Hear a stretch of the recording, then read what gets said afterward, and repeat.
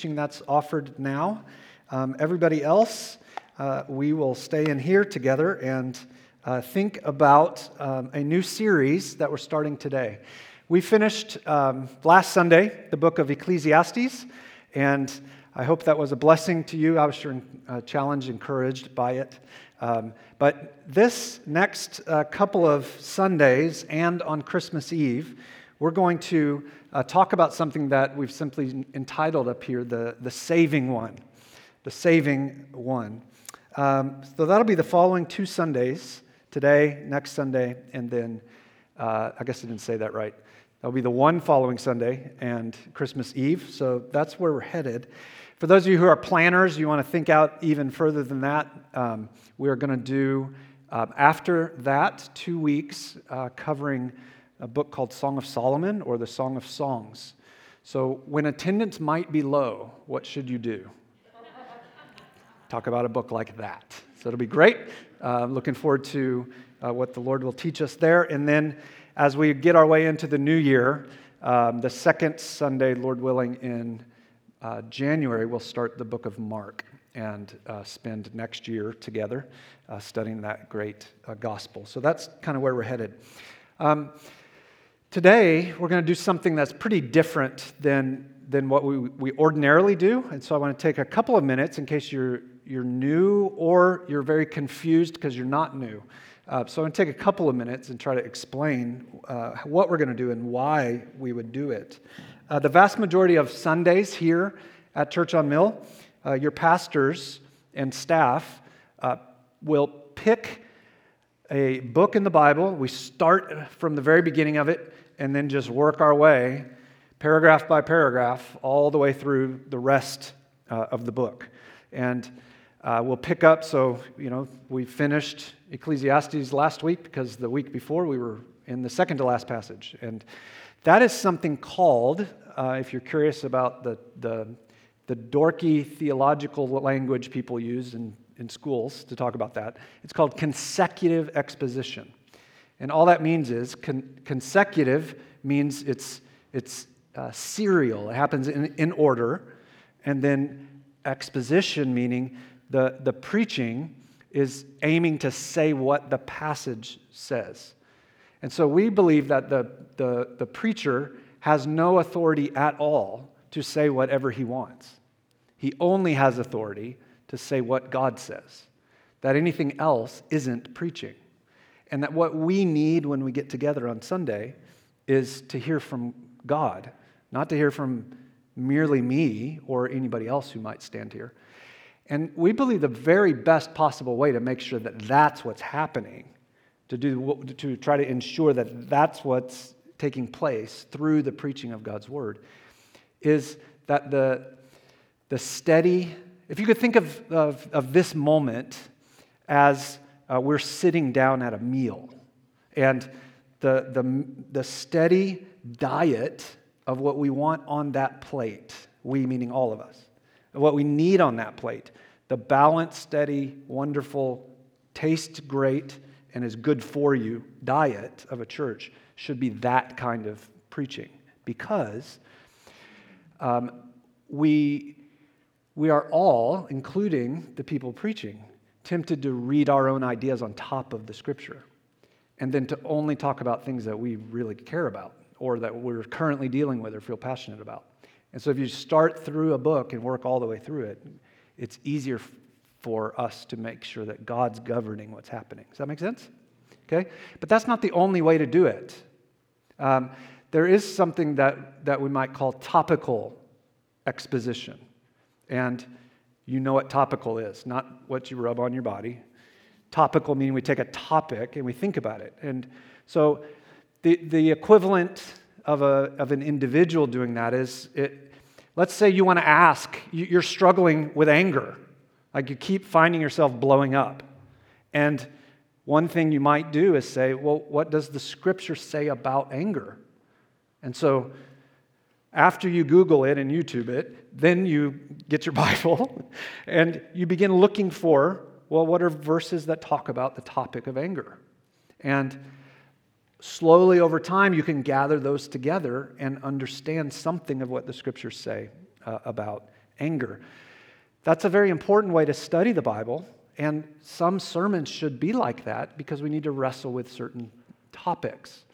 You don't want that to be your main meal, because it's much easier with that kind of studying to pick out the verse that you like, that you agree with, and to ignore all the other ones that you dislike or are confrontational about anger or lust or anxiety, you just pick the topic. Does that make sense? This means yes. Great. So in this very, very brief series, we're gonna do that, the second, a topical exposition, in which we're going to be thinking together about the saving one. And if it helps, just imagine this is a snack. So we're used to a big feast, and we'll have some snacks. You need snacks, right? Can I get a hallelujah? Snacks are great. Okay, so that's what we're going to do.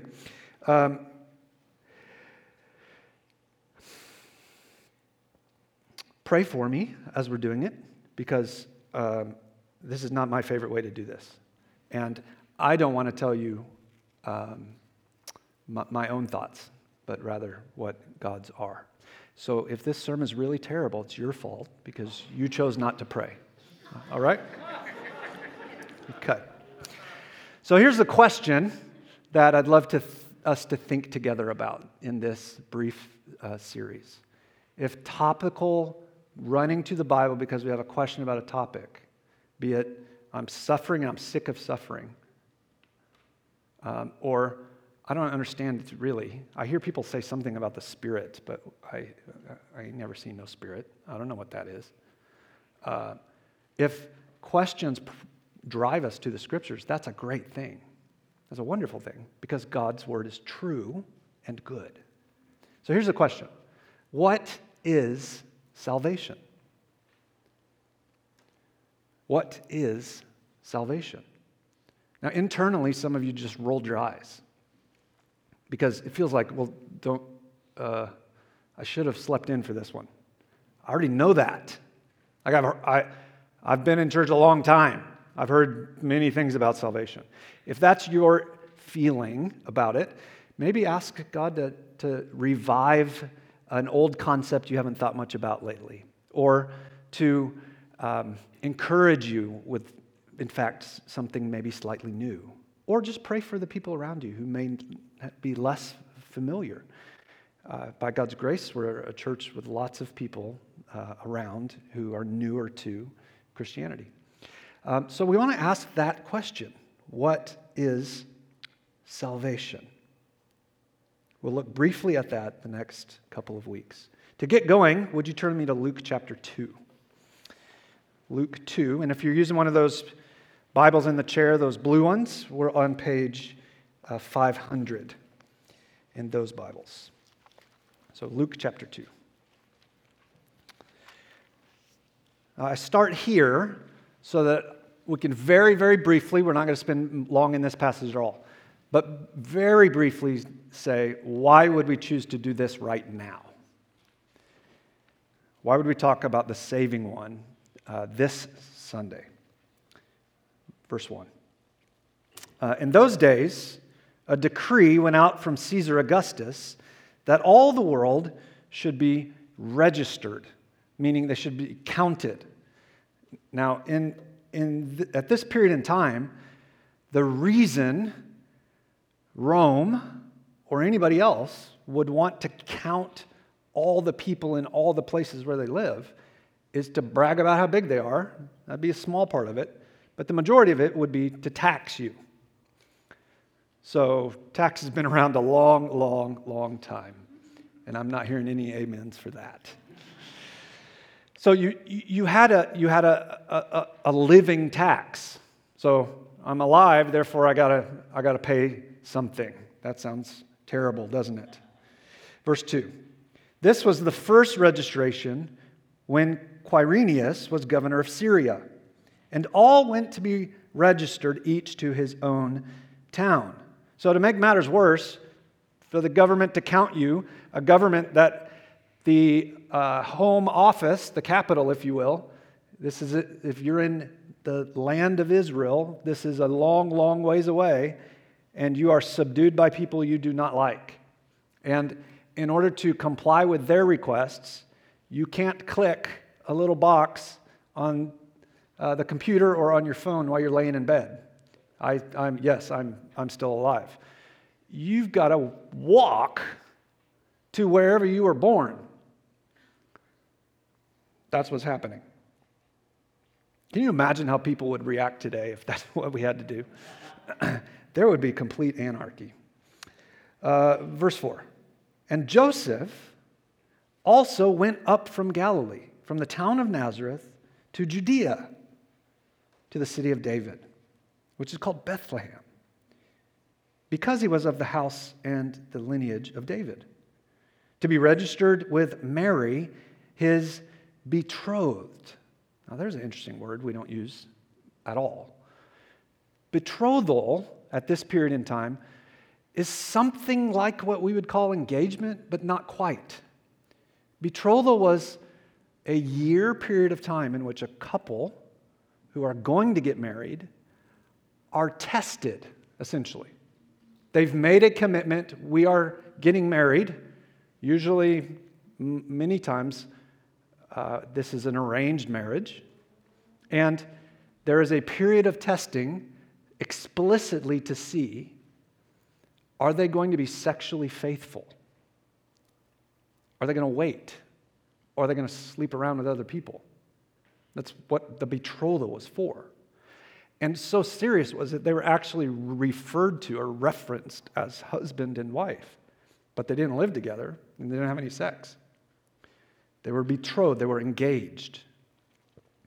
Another thing that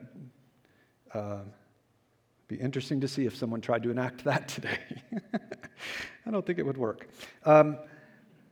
Now, with that in mind, look at the last clause of that verse. Who was with child? You see the problem? Mary was supposed to be demonstrating she wasn't having sex with anybody. And she's pregnant.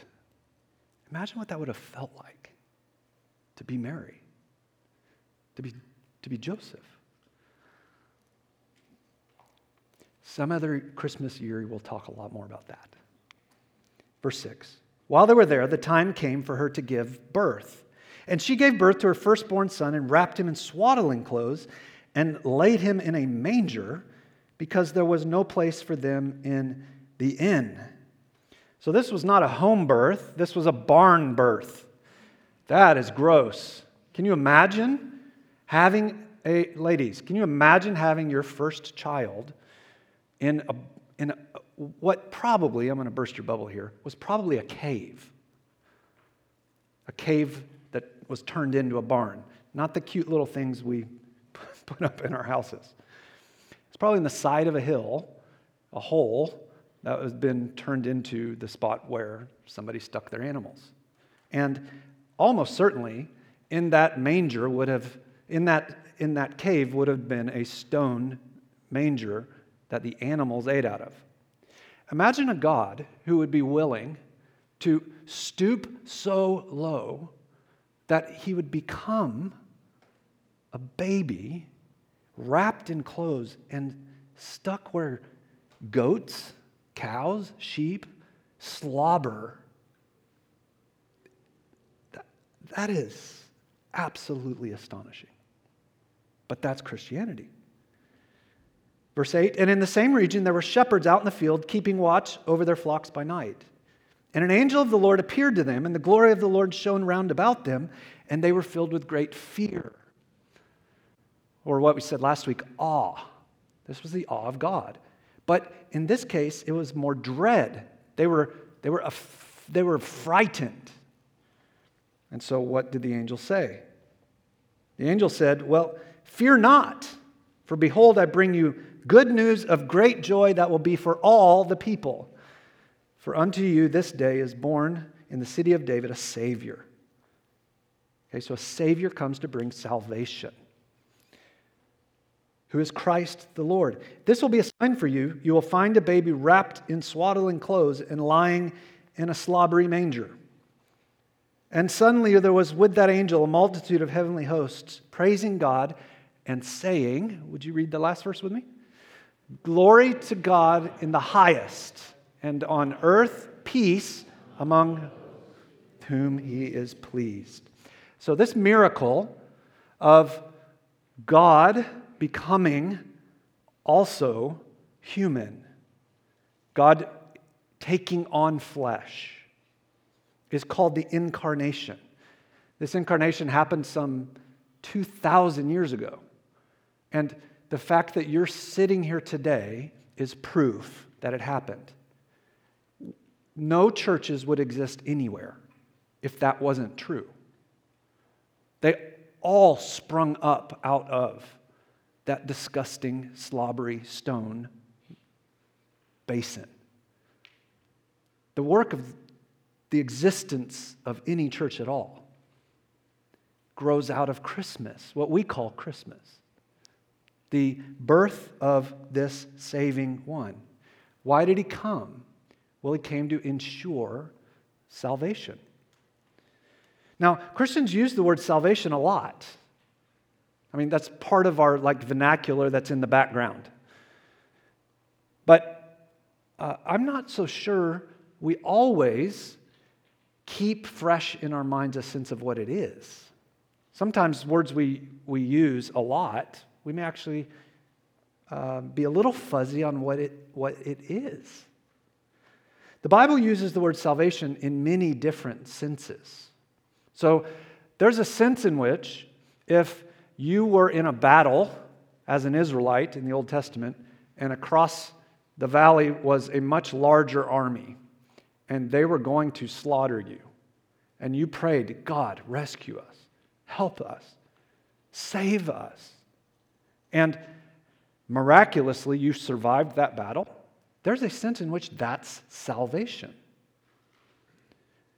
And we could go and show you many other examples in the scriptures themselves, but it may be even better if I just use one from ordinary life. Several years ago, I'm trying to think back how far it was. When you get this age, that becomes hard, I'm learning. I heard that, Mike. Will you say it again for us? Amen. There we go. It's probably been 20 years ago. So I was pastoring a different church. This was not anybody here. But there was this very, very, very sweet couple who they were in their 30s late 30s when they got married, early 40s. And very quickly they had a child. They were members of our church. They were dear, close friends. I had the privilege of doing their wedding. And pretty quickly they had a daughter. And I don't remember exactly how old she was, 3, maybe 4. But they were trying to bring her up to trust Christ, laboring at that. That was a terrifying experience because there's all this angst over, I'm going to screw up this little human. You can understand that, right? I mean, you're a screwed up human. The parents are. Right? Come on, this is real. And so they felt like maybe she had become a Christian. Maybe she was saved. Maybe she'd experienced salvation. And yet they weren't sure. And frankly, the only way you ever know for sure is when you're dead. God knows. God's the only one that gets that right 100% of the time. But churches, collectively, and pastors are supposed to work to try to do what we can to assess in the meantime, as best we can tell, following the breadcrumbs. Has this person come to know Christ? So they asked me if I'd talk with her. And so I was pretty close to her too. We'll just call her Sally. So Sally came over. We sat down on the floor together. We started having a really great conversation. And then I asked her, "So why do you want to talk today?" She said something like, "I want to be baptized." That's something to celebrate, right? A person of any age who's saying, "There's this thing called baptism and I want to do it." That's an occasion to be glad. And so I affirmed her desire. And then I said to her, well, you want to be baptized, why? And she said, because of salvation. And I affirmed that, celebrated that. And then I said to her, tell me about God saving you. And she lit up. And she said, I was playing in my backyard. And I was by myself, and there was a bee. And I prayed, God save me. And I ran, and the bee didn't get me. Isn't that precious? That is so precious. It sounded more like, I ran. So it messes it up because I don't have a pretty little 4-year-old girl's voice. But was she right?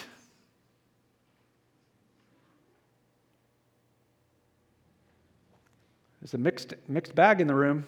Some of you are saying yes, some are saying no. I think in a sense, it very well may have been true. Now, why do I say that? There's a scripture that tells us, when I am afraid, I will, who knows it, trust in you. What did she do in that moment? To the extent that, however old she was, to the extent that a 4-year-old or 3-year-old, in what they know at that point, can trust, she did. I think there's a very real sense in which, as she ran, maybe God chose to delay the flying of the bee. Now, can I prove that? Of course not. Might the bee have just thought, boy, she's quick, I'm not going to catch her? Maybe. There's no way to know. But we talked about how wonderful it is that she trusted God in that moment and that her instinct was to turn to Him. That's a thing to celebrate. I hope we're a church that understands, as kids are growing up, or as an adult, is just learning what it is to begin to turn to God, that these are things we celebrate. Even if in that moment she didn't understand the most important kind of salvation, there's still things to encourage. So if we're playing darts together, and that came out of nowhere, didn't it? If we're playing darts, then what do you want to hit when you throw that dart? You want to hit the center. You want to hit the bullseye. And the Bible gives us a very, very, very clear definition and explanation of what the bullseye of the word salvation is. And it is so, so, so clear and meaningful and powerful. But if we zoom out a little bit more, there are these other senses of salvation. Like way out here, I experienced salvation hundreds of times growing up taking tests at school. God saved me! And He did. I survived. You feel me? But what's at the bullseye? What's the center of salvation? Well, when the Bible talks about the bullseye, these kinds of temporary, momentary, they don't last forever experiences of salvation that we do have, they're not the bullseye. The bullseye is that Jesus is the Savior who accomplished ultimate salvation. Salvation, in the ultimate sense, is not about the immediate relief of some physical, emotional, spiritual, psychological need. That's not what it is. That's not what's at the center. Perhaps we could boil it down this way, and the question would maybe be felt more provocatively. If you had a non-Christian friend come to you and say, let me flip it around the other way, actually. If If you were to go to a non-Christian and say, I really love you, and this might be awkward, but would you allow me to tell you about my salvation? And that friend responded, salvation from what? What were you saved from? What would you say? Would you have an answer to that a question? Is it that we're saved from some sense of insecurity? Is it that we're saved from ourselves? Is it that we're saved from evil people doing evil things who are around us? I mean, what exactly is it that we're saved from? Well, I think the clearest, most compelling answer perhaps in the entire Bible is in Zephaniah. So would you turn with me to Zephaniah chapter 1? If you're in those blue Bibles, that's on page 459.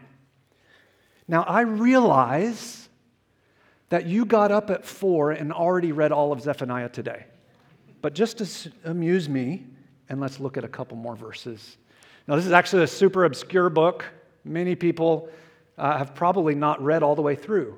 If you go to Malachi, the end of your Old Testament, turn a little bit to the left, you'll find it.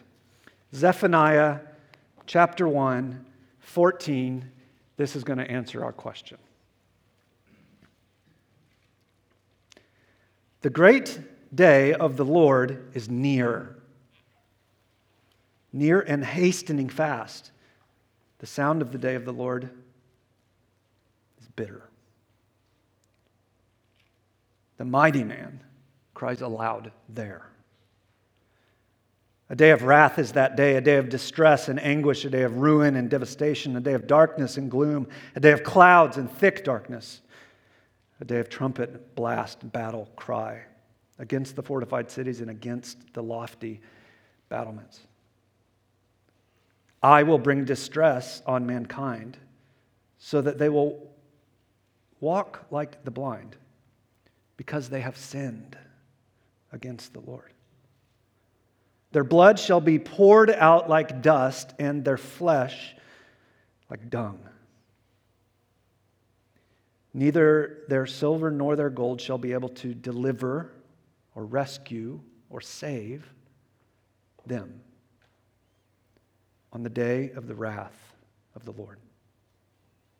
In the fire of his jealousy, all the earth shall be consumed.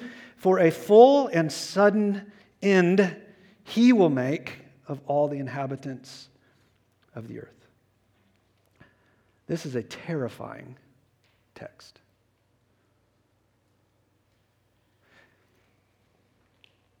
Maybe if you've watched any news or read anything in the last 24 hours, I didn't check this morning, but a horrendous storm moved through several states, and at least as of last night, over 100 people were killed by tornadoes in December. What in the world? That day was horrid.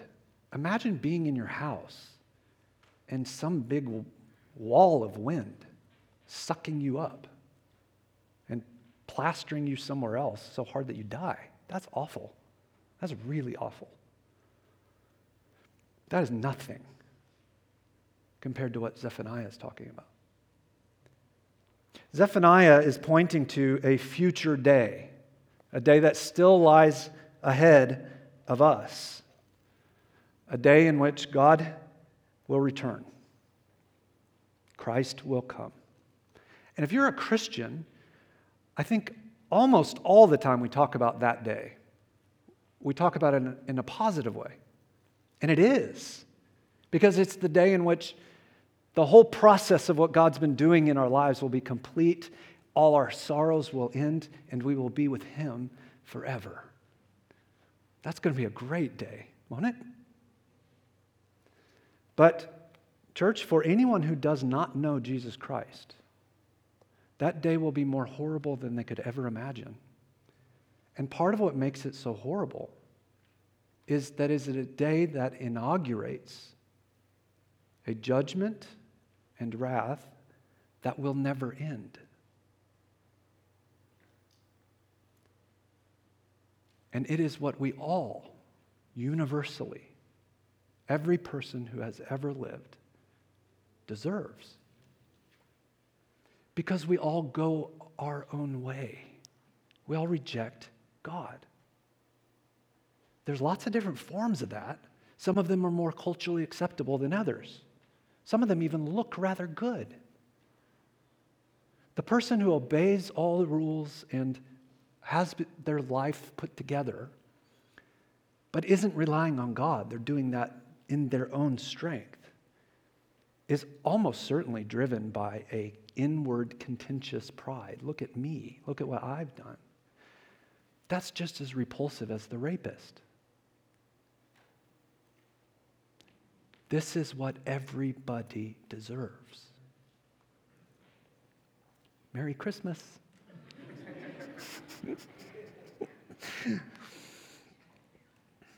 To be saved, the bullseye of salvation, is to be saved from that day.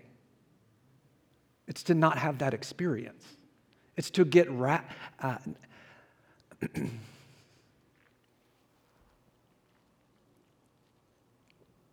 it's to get mercy from God on a day when nothing like that is deserved.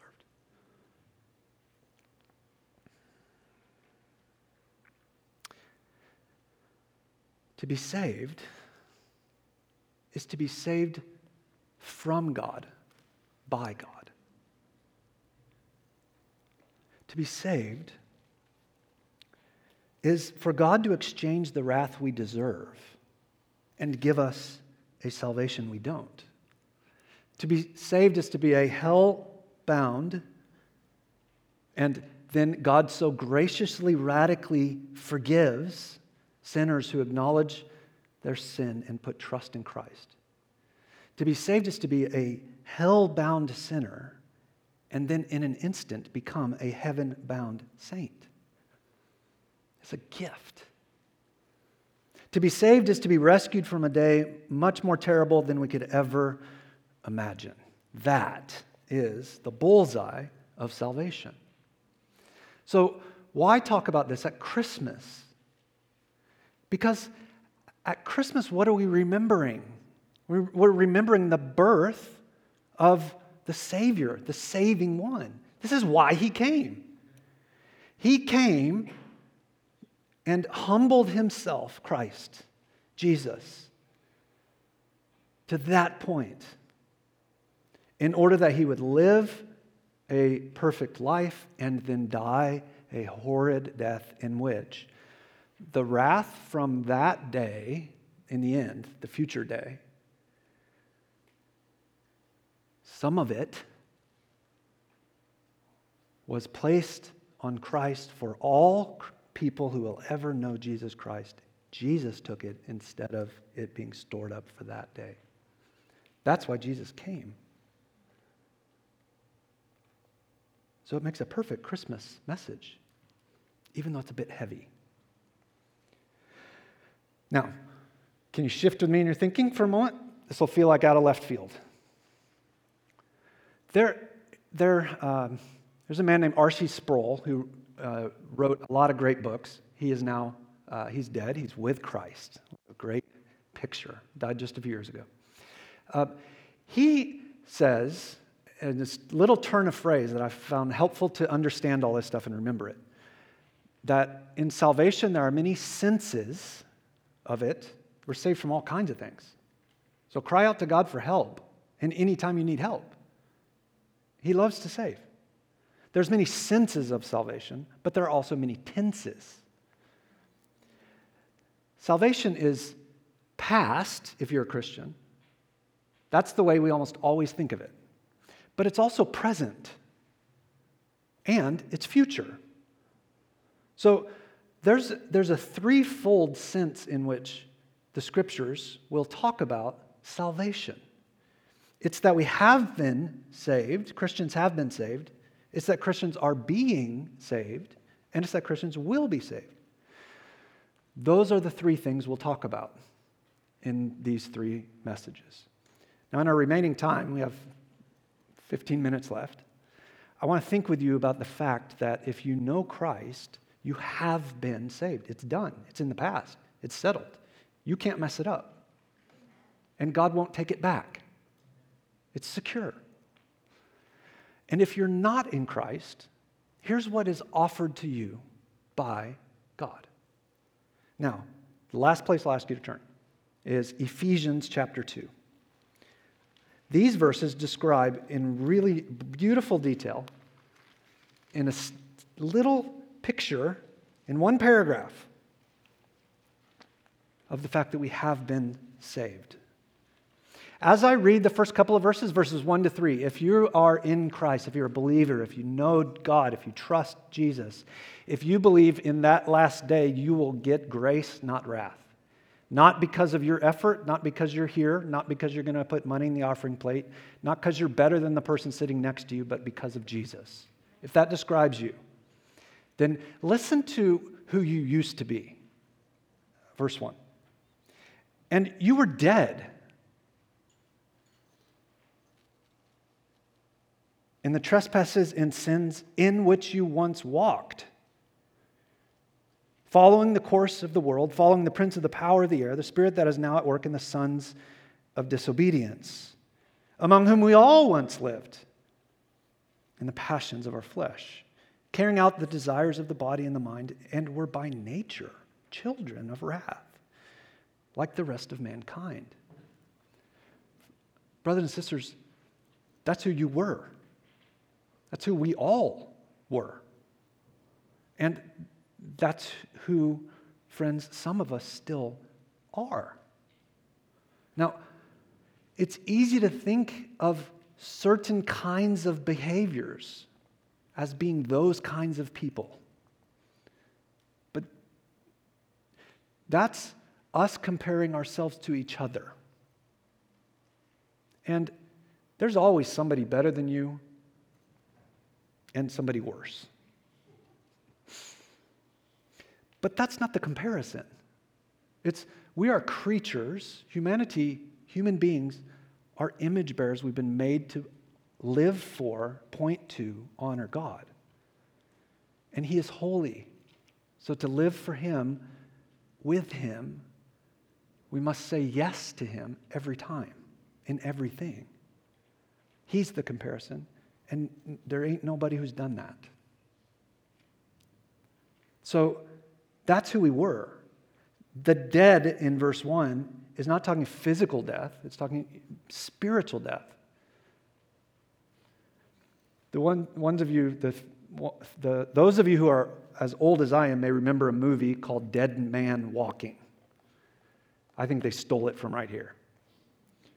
Everybody naturally is born and then lives as a dead human being walking, man or woman, all of us.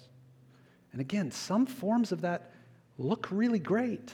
It doesn't look like, that's a wicked person. But that's God's analysis. We're born with a bent away from God. We're born guilty because we're in Adam. And then, like you do when you go get ice cream, we get a lot more scoops. We add to Adam's guilt with our own. And it's a really big bowl of ice cream. So much so that we could never eat it. We could never absorb with any kind of good actions on our part a resolution of the problem. Our bellies would explode. It doesn't work. And if you look at verse 2 and 3, it says not only were we dead, but we physically were living in opposition to God. Sin has a way of making us be bent inward, in which everything is about us. And it's self-destructive. It makes you more and more and more miserable. We made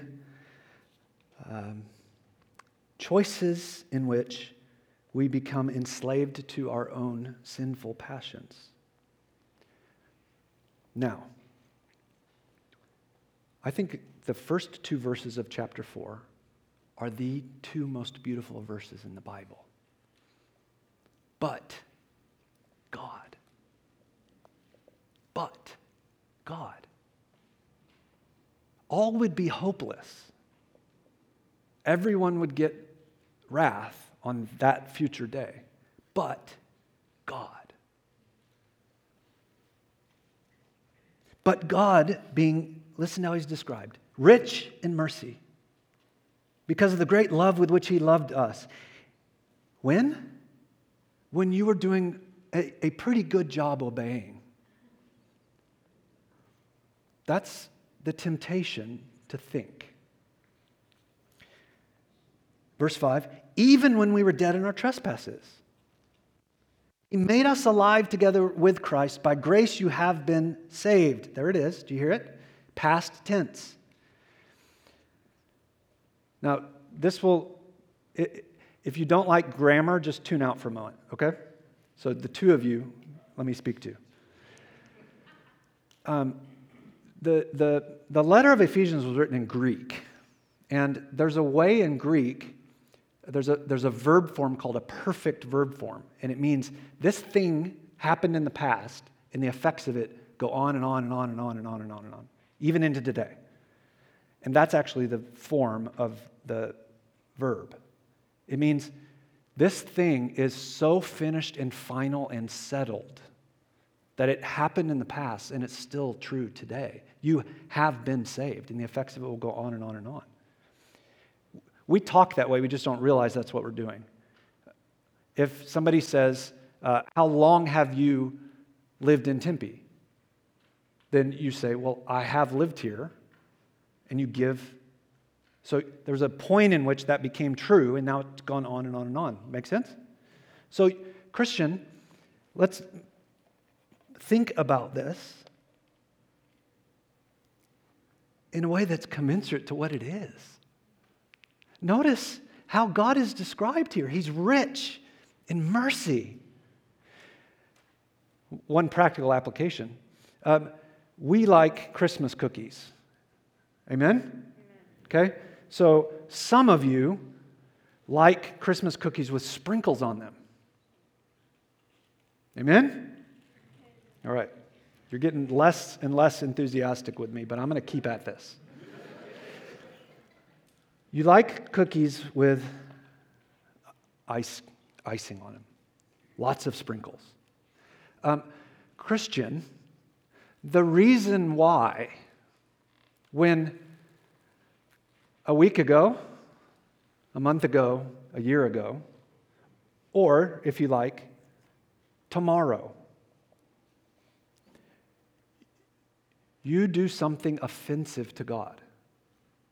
You don't say yes to Him. Instead, you buck His good care and rule and authority and word. The reason why you don't immediately lose your salvation is because God is always sprinkling more mercy on your day. And His mercy sprinkles don't ever run out. There's always more of them than there is of your mistakes and failures. That's the best cookie I've ever heard of. For by grace you have been saved. It is done. It is settled. You can't mess it up. You didn't begin this. You can't end this. It is a gift of God. Don't believe me? Well, look at the final section. Verse 8. For by grace you have been saved through faith. It's by grace. God's grace is what brings the sprinkles, not your obedience, not your effort, not your labor, not your decisions. His grace. And it comes through the vehicle of faith. And that's not your own doing. It is a gift of God. Not a result of works, so that no one may boast. For we are his workmanship, created in Christ Jesus for good works, which God prepared beforehand so that we should walk in him. What a passage. Christian, if you are in Christ, if you trust him, love him, you've been saved by him, you're counting on that last day that you will hear from him, well done, my good and faithful servant. You've depended on the gospel. Then you are, this passage says, you are his workmanship. Now, I don't know about you, but that does nothing for me. What the heck is a workmanship? Another translation says, you are his masterpiece. A masterpiece is an artist's prize, most glorious piece. If we think of a painting, for example. So, brothers and sisters, because God has awakened you to new life in him, and you trusted him, and he saved you, then you are now his Mona Lisa. And as his Mona Lisa, he has laid out for you good works. So while we're not saved by our works, it turns out we are saved, in fact, for our works. And there's where I'd like to kind of wind this down and try to help you feel the implications of that. Maybe you don't, maybe Christian, you feel like everything but a masterpiece. A display of the glory and grace and mercy of God. Maybe you don't feel like that at all. Maybe you feel like the scrap piece of art that not even anybody in a yard sale would pick up. You've just been trashed. And that you have no good works to offer. That there's no contribution you can make. I mean, there's always somebody else that knows more and does more, they're more capable. Or I've done X, Y, Z, that means I can't really be useful to God. Friend, you have been saved. It's done. And therefore, you are a display of the glory and grandeur and mercy and grace of God. That is what's true. And God, in his great mercy, desires that you not be bored in life, that you be bound up in whatever it is that he would have you to do that would honor him, point to him, be faithful to the kinds of lives that he's given us. There's a bazillion ways to do that. And if you don't know, God, I have no idea what good works you would want me to do, then start asking him.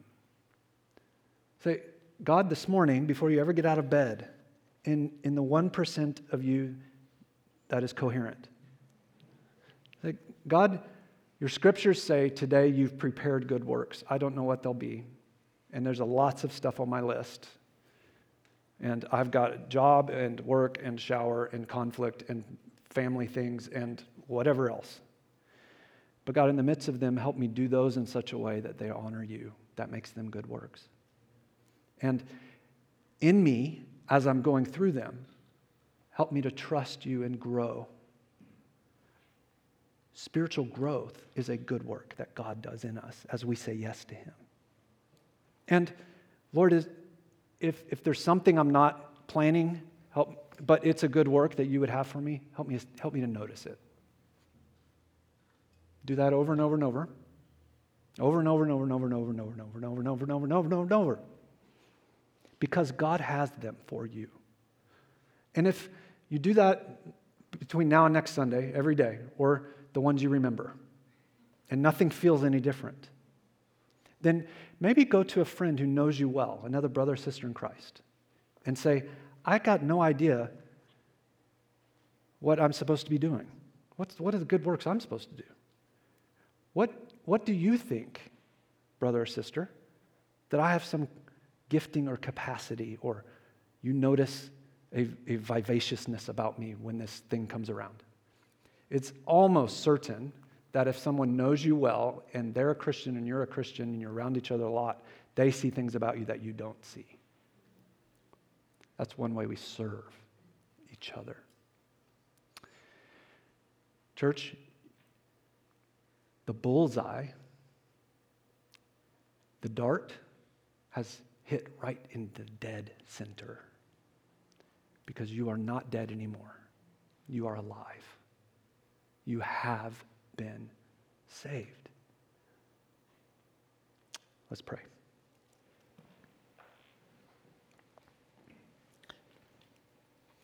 Father, we pray that your believers in the room would be tremendously encouraged today, and that this Christmas season would be different as a result of what we've seen in your word today.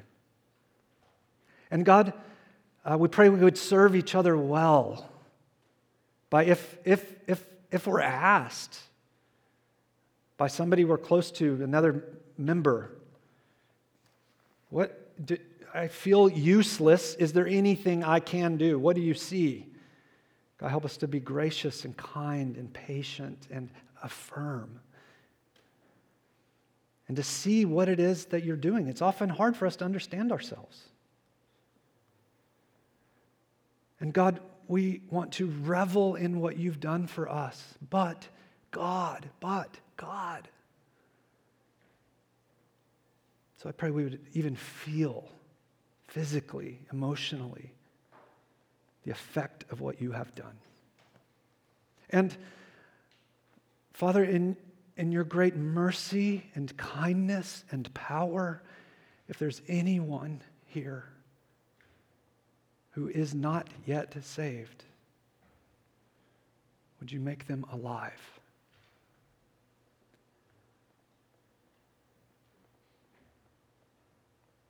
In Jesus' name, amen.